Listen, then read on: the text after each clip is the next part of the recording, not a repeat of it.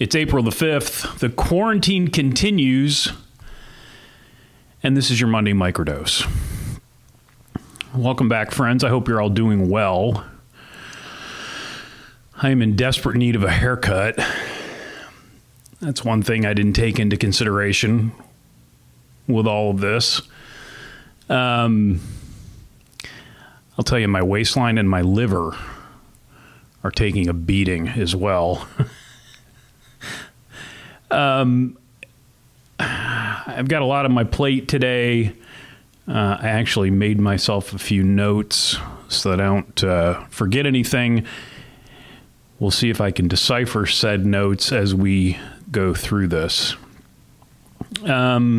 First things, our friends at Tinker Coffee are still up and running. We're spending a lot more time at home, which means we're probably drinking more coffee at home. So the roastery is ready and raring to go. Monday through Friday, you can walk up, buy a bag of coffee, a bag of beans. You can also go to tinkercoffee.com and place your orders. They'll place said orders outside the door. There are many options. They'll deliver. So we're all trying to support local businesses, and buying good coffee from our friends at Tinker Coffee is a great place to start. tinkercoffee.com. Sad news last week.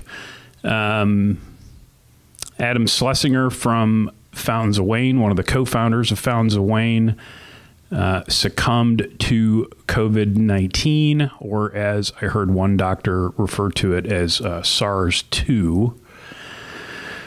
Fountains of Wayne has been a big part of my life. It loomed large in every mixtape back when we made mixtapes. When I was trying to woo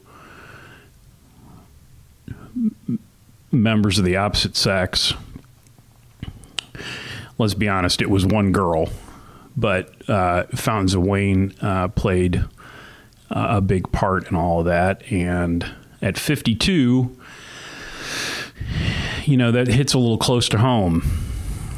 So the hits just keep on coming. I'm going to try to focus on some more positive things with regards to all this, if I can. I had hesitated even talking about it because we're just inundated with this stuff 24/7. But I had a couple of thoughts that I thought might be worth pursuing. I started writing a blog post early March, before we were all locked down. And as with a lot of the things that I write, sometimes they just, they come out in one big bleh, and, you tweak a little here and a little there and it's done. And others, I set aside and then I have to come back to it. I don't think I'm alone with regards to this. But I had started writing this post about the power that you can find in solitude, and more specifically silence, and how in this modern age when we have, input all the time, silence can be a powerful thing, and it's, it can be a commodity. And then all this happened, and that post seemed weirdly prophetic. And I talked about how I have never been much for group rides. I spent a lot of my time riding by myself or riding with one other person. And I tended to shy away from group rides. And it seems like, the people that are riding now, especially the bikes that I'm promoting and selling, they thrive on group rides. And I started trying to figure out why that was. And I think I figured it out. For me, coming up, starting riding, working in bike shops in the late 80s,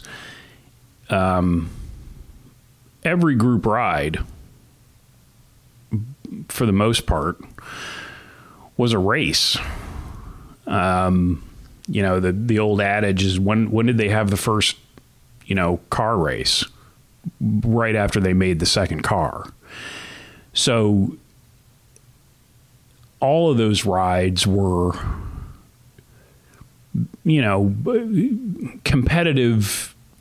And I was always behind the power curve. I was never the alpha in those groups. So, there were a lot of rides where I took an absolute beating. So when I had the opportunity to ride by myself, I took it. And I think the rides that I'm seeing happen now are definitely more social.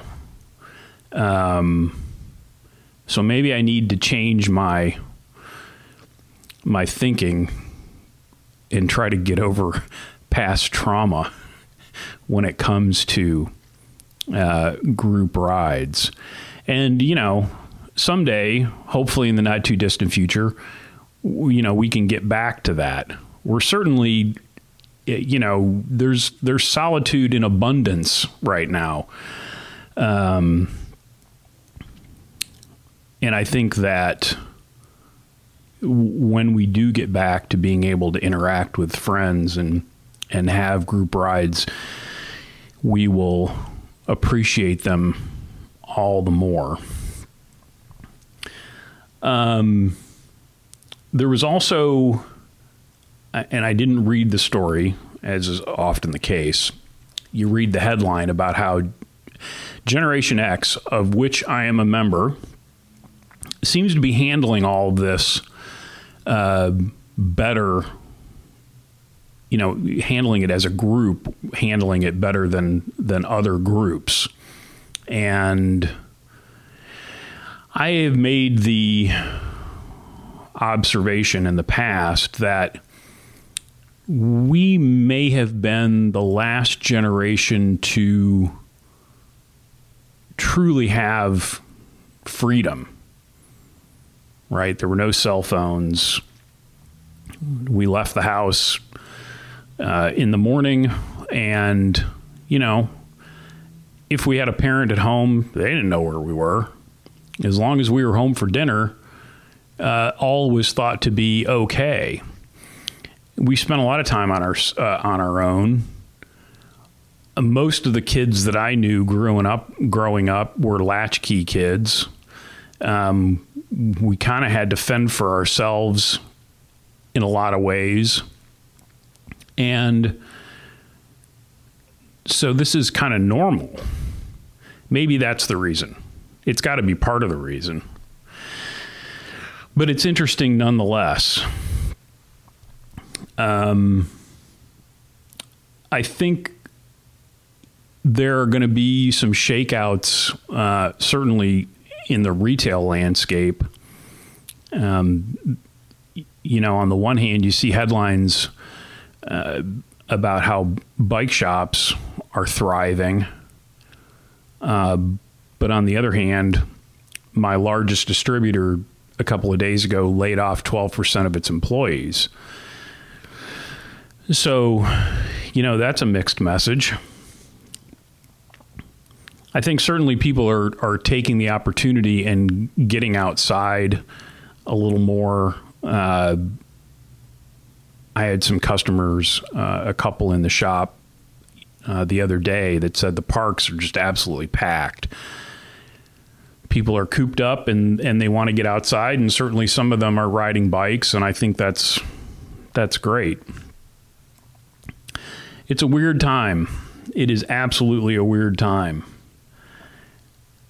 I'm going over my notes. I think the good things that hopefully will come out of this is we're communicating with friends and family more. I think a couple of days ago, I had 5 or 6 friends and or family members, send texts or, Facebook messages just saying, how you doing? What's going on?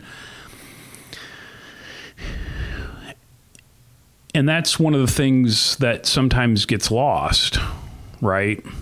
I made a comment the other day about how when this is all over, I'm wondering if people are going to realize that they weren't really as busy as they always said they were. Or if they're going to redefine what busy means. I hope it's the case. There are many people out there that are saying that even when we get back to, finger quotes, normal, it's not going to be normal. It's not going to be the same.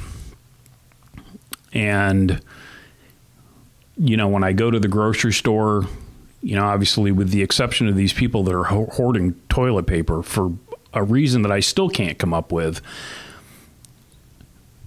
people seem to be, they'll look you in the eye, they'll smile, you get more good mornings than you're used to. Whether that's, people are trying to take your measure and see if you're going to cough on them, I don't know. I would hope not. But I think in one way, all of this may end up bringing us closer together, and hopefully that memory will remain. I hope. I hope you all are doing well. As I said,